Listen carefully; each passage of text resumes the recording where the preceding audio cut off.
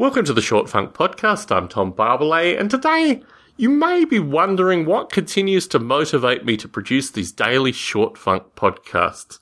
And what I've been able to do in terms of distilling a listener base here is that I've had large listening audiences in various areas of my podcasting form. Obviously, Model Rail Radio is the flagship with regards to this. But just in general, people listen to these kind of things, and someone heard that there was a Short Funk recording that people were interested in listening to, and they picked it up. They may not necessarily have come from any of my prior recordings, but they are here. And what I'm going to ask you to do, the collective listeners, is to go back to the Short Funk page, shortfunk.com, click on the archive link, and find your favourite Short Funk recording. This actually might be more difficult than it originally sounds, because a lot of the recordings have somewhat whimsical names.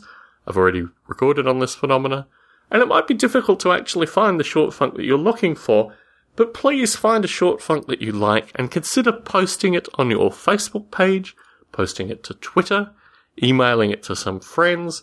Get the word out associated with Short Funk. Because what I'd like to see, and what I've seen progressively with Short Funk, is that it's a community which is considerably different to my other podcast recordings, primarily because of the format.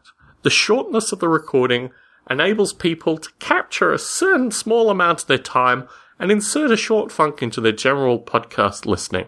And for this reason, I think the listener base for Short Funk could potentially grow, but it will take word of mouth in an electronic form. What would one call it? I don't know. Word of bits? Maybe something like that. Word of bytes? I don't know.